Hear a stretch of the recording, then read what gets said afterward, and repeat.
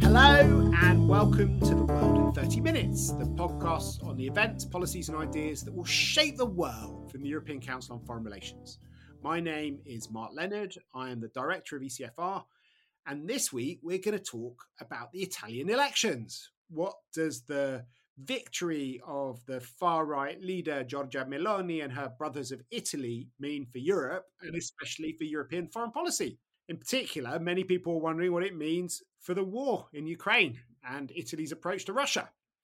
I'm happy to be joined by an all-star cast to help us make sense of these. First up, we have Marta Dassou, who's an ECFR council and board member and senior advisor for Europe at the Aspen Institute and editor-in-chief of Aspenia, as well as being a former deputy minister of foreign affairs in Italy.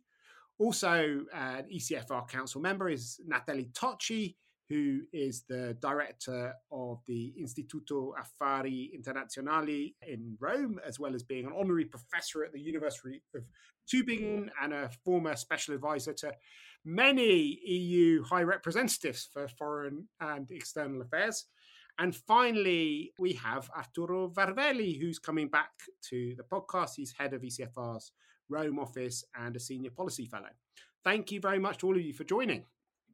Arturo, you've been trying to help us in ECFR make sense of this election over the last few weeks. Can you just tell us a bit more about what we know about the winners and losers? There's been lots of speculation outside of Italy about Meloni and who she is and her party.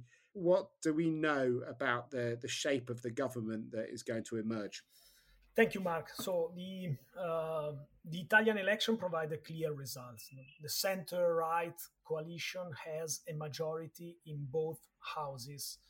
And Giorgia Meloni, that is the leader of Brothers of Italy, Fratelli d'Italia, probably will be the next Presidente del Consiglio or Premier.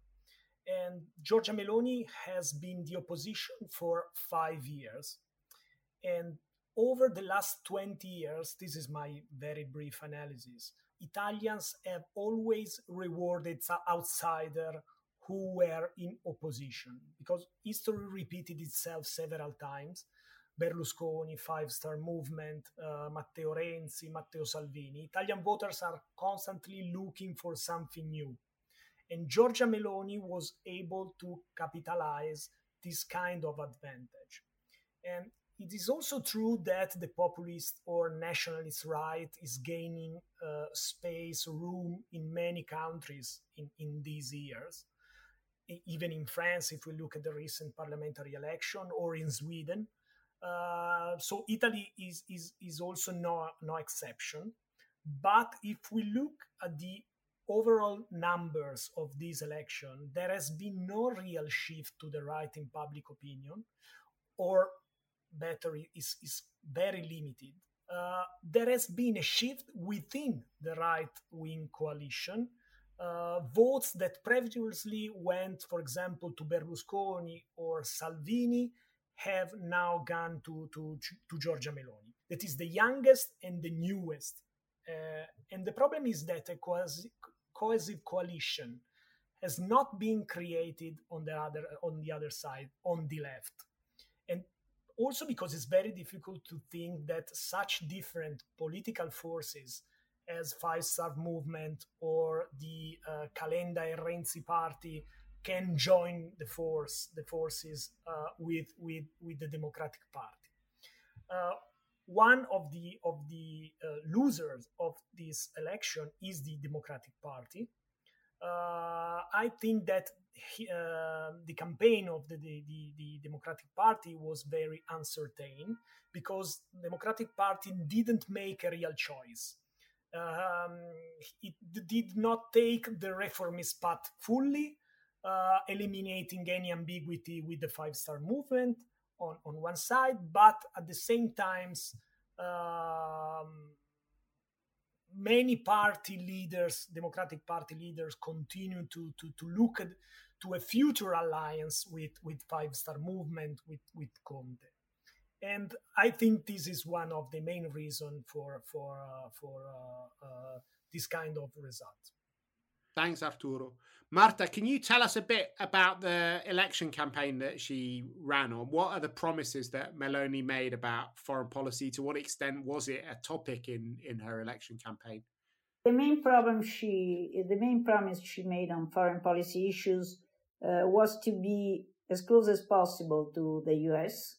So you have to see this right in Italy as a pro-Atlantic one, and this is successful. I think she has been given reassurances from the US.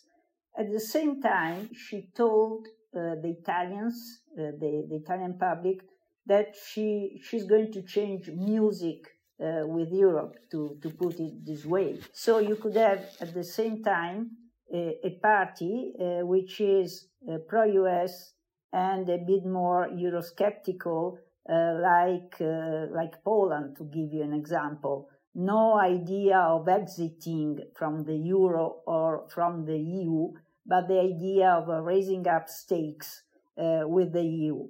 It could be interesting to understand whether this could be a larger trend, the beginning of a larger trend in the EU.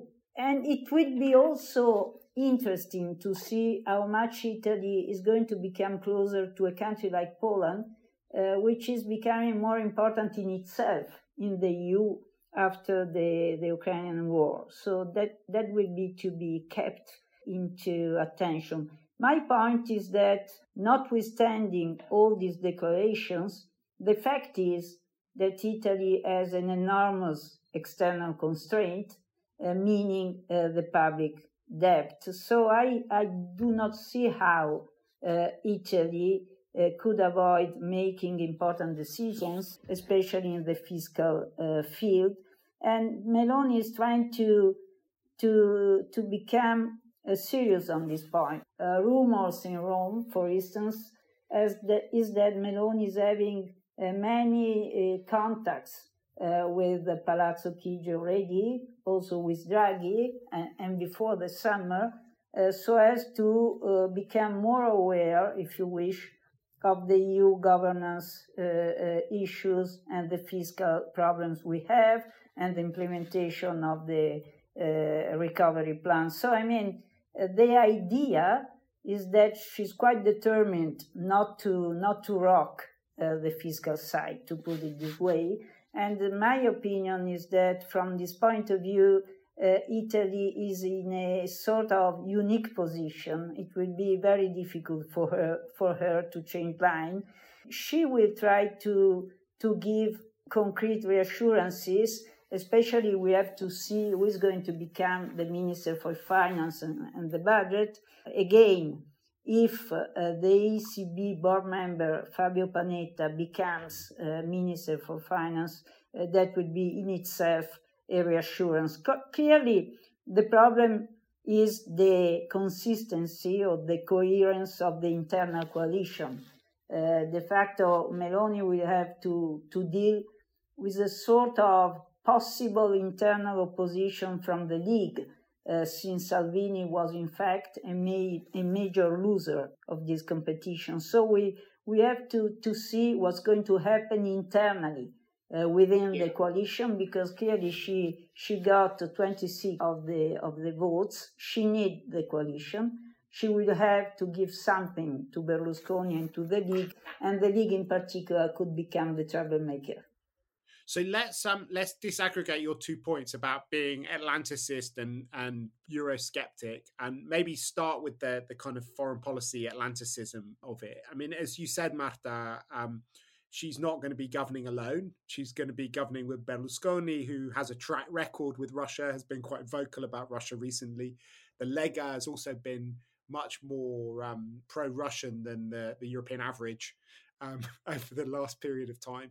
How do you think that she will kind of thread this particular needle, Natalie, in terms of both her Atlanticism, but also the role that Italy is going to play on Ukraine? Because one of the striking things, the three of us, in fact, well, the four of us were together a few months ago, and we'd just done a big opinion poll looking at European attitudes towards Ukraine. And it was very striking how in most countries, the governments were channeling public opinion and were being very anti-Russian.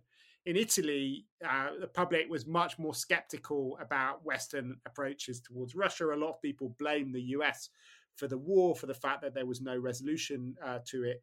And Draghi seemed to be going kind of at least ahead of public opinion, if not directly against it. How do you see that developing now that he's gone and that you have this more sort of ambivalent coalition? Well, Mark, so I would really make the distinction, as you did, between, on the one hand, Italy and the West, which is, I think, part and parcel of Italy in the context of the Ukraine war. So I think that's kind of one conversation, and the separate one is Italy and Europe. Now, on the first, or rather, let me put it this way, beginning with Giorgia Meloni herself and how she positions herself vis-a-vis the question of the West, the transatlantic relationship, including the Ukraine war, and how she positions herself vis-a-vis Europe. I would say that the main difference between these two is that whereas on the former, as indeed Marta was highlighting, she genuinely believes in it. Now, she may believe in it for perhaps kind of not necessarily very nice reasons, which is kind of, we the white and Christian West. So I think it's kind of part of a conversation which then also ties in with, issues such as migration, for example. But regardless of the reasons, there is a kind of genuine commitment to the West. She doesn't genuinely believe in Europe. She is genuinely a Eurosceptic and a nationalist. But on the European side of the story, I think it's more a question not so much of what she believes in, but what are the constraining factors, the context, which basically will not enable her to be her, let me say, true self. And they are issues that have already been touched on, the unsustainability of the Italian debt and the concern of a speculative attack on Italy, if indeed she gives signals of actually not being credible. There is the fact that we are not in a sovereign debt crisis. We are in a post-pandemic Europe that gives Italy money rather than takes it away through austerity policies, and therefore, unless you're completely dumb, you kind of you play it safe basically on Europe. We're not in a migration crisis in which you can hype up the migration story. So there are a number of constraining factors which mean that although, as opposed to the West story, I would say, there isn't a genuine commitment to Europe, but on the Europe side, there are all these kind of constraining factors that really have to do with context. Then there's the other side of, the other part of your question, which is, yes, but it's not only her, right? I mean, she's in a coalition, and what about Salvini and Berlusconi? And as you put it, what about Italian public opinion more broadly, especially as regards the Russia and the war in Ukraine? Well, there I would say that, firstly, let's not forget that these two gentlemen lead parties that are in government now. I mean, they were both coalition members of Draghi's government. And so the fact of being members of a future coalition government, with their vote size actually having been, especially in the case of the League, more than halved, sort of says something about how much influence they're going to have on the government.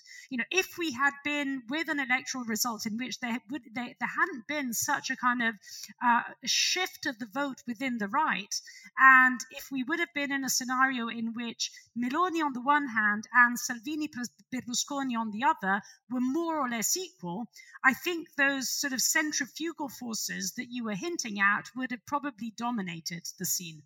But we're not in that scenario. We are in a scenario in which basically she mainly has leverage. The last point that I would highlight on this, which connects to, yes, but public opinion wants something else. Yes, you're right. But the distinction that I would make between, for instance, Meloni and Salvini is that whereas they are both right, in fact, they're both hard right, I would say, Salvini is a populist, she is not. So I wouldn't define Brothers of Italy as being a populist party. I would define it as being a nationalist right party, but not also a populist party. So, if she believes in something, and I think, she does have, as opposed to the European story, she does have genuine beliefs vis-a-vis the question of Russia, vis-a-vis the question of the war, I don't think that she's simply going to turn where the wind is going. So far, at least in opposition, she could have very easily played a very different game, and she didn't. She held a very strong and firm position on Russia. So I actually don't expect her to change on this. Okay. So when I was in Brussels a couple of weeks ago, people were quietly terrified of the Italian elections. And they said it's difficult enough for us to get anything done with Orban around the table. But what if you get a kind of Italian Orban around the table? So not necessarily a total spoiler, but somebody who's willing to basically weaponize whatever's on the agenda to get extractions, to extract compromises on different issues, and who generally acts as a sort of brake on European unity in different ways, and is sort of playing around with the European agenda for national advantage. And they're worried, obviously, that this could be a growing trend as well, but that Meloni could make that a lot worse. Is that something which you think they're right to be worried about? And what kinds of issues, if they're not going to be blocking, sanctions on Russia, or necessarily, able to walk away from the constraints on macroeconomic policy, what kinds of things might they do which would be threatening to the European agenda? Don't know who wants to answer that, Arturo, Marta, Natalie. I really agree very, very much with Natalie. I think she's perfectly right. So, for what concerns foreign and security policy issues, I do not see Italy as a sort of a Hungary writ large, because she's right. She believes in that. She already shown that through her role in opposition. So I don't see it as a testing ground for Italy. Second, we already alluded to that, myself and Natalie. Italy has very serious constraints. So I think that what remains are identity issues, migration issues, in case they rise again, the Future for Europe conference, this kind of issues, the majority voting, perhaps, since she has in mind a confederation of nation states as a sort of a mental scheme for the future of the European Union. But I do not see a real chance that Italy becomes a troublemaker on the other grounds I was just mentioning, and not even on the energy and climate issues. It is true that Meloni is not a climate change fan as a mindset. She's much more in favor of a very serious energy policy, but this is an issue on which she has been expressing herself, saying that, after all, the European Union needs to take common decisions, like the famous cap on prices. So on very important issues, Italy will go along, in my view. On another set of issues, if you wish, less central in a sense, or hopefully less central to the life of the current union, she could become a tough negotiator. And what happens to the politics in the different EU institutions at the moment? I mean, a few months ago, people were talking about this kind of big centre-left revival in Europe. You'd seen new governments coming in from the centre-left in lots of different countries, in Germany, in Sweden, in Denmark, in Finland. And the control which the European People's Party had on the European agenda seemed to be on the wane. and you had a kind of centre-left majority between the Social Democrats and the Liberal group, which Macron was becoming an increasingly active leader of.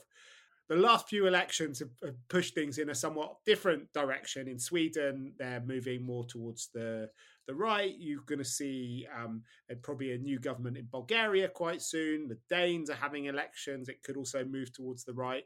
And then Italy's obviously going to play a very different role. And Meloni's also been quite active in building the links. I mean, we started out with the talk you had of Poland and the ECR group. I mean, how does this new government feed into the kind of balance of power between different political forces, both in the European Council, but also the European Parliament? What does it mean for the European Commission? So perhaps, Mark, on this, well, firstly, I think in general, I would say that I'm not sure that the votes in Sweden and Italy, indeed, you're right, let's see what happens in Denmark and elsewhere, but I'm not sure that these two votes alone signal a new kind of wave, a new tide of the right in Europe. I definitely don't read the Italian vote as a vote to the right. You actually look at the numbers, and the right did not actually gain more than they did last time round, frankly speaking, or much more than they did last time round. So it's been a sort of readjustment of votes within the right rather than a shift to the right. And it was, in a sense, a kind of mathematical certainty, given the electoral law and given the fact that on the right there was a coalition and on the centre and the left there were three groups, that the right would have won. The question was the extent of that victory. So I don't think that Italy marks a trend. This is in general as far as, the shift, the pendulum swinging to the right. As for specifically the European Council, if you are no longer just the leader of a party, but you're the prime minister of a country that considers itself to be a kind of, big and important member state, founding member of the European Union, you kind of don't really want to hang out just with the pariah in the group. It would be kind of pretty lonely in the European Council if Meloni hangs out with Orban. So, if she is smart, and, she may be many things, but I don't think she's stupid, she will necessarily have to, sort of build relationships, perhaps not particularly comfortable ones, but certainly build relationships with Macron, with Scholz, with Sanchez, etc. Now, if she's also smart, something else that she might do is actually something rather interesting, which is build on the fact that she does have relations with specific Eastern European countries. And this kind of interlocks with the broader debate of, is the center of gravity moving to the east? And she may actually use those assets that she has. I'm thinking here particularly about Poland, so let's forget Hungary for a moment, but particularly about Poland, to try and see if there are different forms of kind of, coalitions and alliances to be built there on specific issues. So I think one does not rule out the other. And as I said, if you put yourself in the shoes not just of a party leader, but of a prime minister, that is the kind of game that you would want to play. And what issues do you think you could see them working together on migration, on China? I mean, what could be the issues that unite Poland and Hungary? Poland and Italy. Well, I would say, I think certainly sort of the security and defense story in a very NATO in a very NATO dimension. So kind of, that yes, pushing for more defense, but making sure that anything that Europe does, that the European Union does, is complementary too. So that's kind of, one set of issues. Another, of course, is migration and the whole sort of, strengthening of border management. Mind you, I think, she's going to have probably quite an easy time with France as well on that particular question. So, you could imagine issues concerning security and defense, concerning migration, and then I think is the point that Marta was making. So, what this government means is that European integration, meaning the kind of push forward on European integration, has kind of lost an important leader. in Mario Draghi, and that we're not getting back very clearly. And so I do think that there isn't going to be a kind of Meloni blocking, but certainly there's going to be Meloni not pushing things forward on a number of issues. And she may have, sort of a number of other countries to work with in that respect. So we're coming to the end of the time, Arturo. Maybe you can talk a bit about this question of personnel. Marta mentioned the choice of the finance minister as being a very symbolic one, and she mentioned the name of Panetta. Who are the other personnel going to be if there is a Meloni government? Who do we expect to be sitting in the foreign ministry? Who's going to be going to Brussels? So will they change the European Commissioner, or does the current commissioner serve out his term? Yeah, Mark, there are some names about the possible foreign ministry. One is the ambassador Giulio Terzi di Sant'Agata, that is a former ministry during the Monti government. I think he is now elected with Brothers of Italy, but sure is not affiliated to the party in some way. Shares some ideas, but it was a good ambassador. Another name is Antonio Tajani, for example, that is a former European Parliament president, very close to Berlusconi. Another one is Stefano Pontecorvo, the ambassador Stefano Pontecorvo, the long Italian diplomat and former NATO senior civilian representative for Afghanistan. And Massolo, that is our council member, is another name circulating anytime. So we are forming a new government. I think that it will be very important looking this position to understand how Italian government could evolve in the next futures. Because I think that Meloni could continue to align with for example, with the Hungarian Prime Minister Viktor Orban, or take a more institutional and moderate path and pursue a sort of more conservative political line in a more traditional sense. And what will happen to Salvini? Is he going to be interior minister again? No, I don't think so. This is a key problem within the coalition, but Salvini lost heavily, as Natalie was rightly mentioning. That has been a readjustment of balances within the right and center right. And so the League will have to deal with the Salvini issue. I don't know how, I don't know when. They are a rather vertical party, if you wish, so it will not be easy. But still, Salvini has suffered a heavy loss. So I don't know. He was defeated. At this point, I don't see Salvini as a rising star. May I mention one last point, Mark, on my side? The first party, indeed, is the party of abstention, and this could mark a trend instead. While I agree again with Natalie, we always agree, Natalie. No point in discussing among us. But I mean, while this is not a trend, Italy, for the rest of Europe, this abstention could be a trend. One fundamental reason why people didn't go is that they do not have any trust in either party, in either coalitions, or simply they think that there is nothing to do or something like that. But in any case, it is not a lesser degree of voting. It's a flight from ballots, if you wish, a very new phenomenon in Italy. So this has to be kept under consideration. There is a huge amount of the Italian opinion which is totally disaffected with policy making and with electoral results.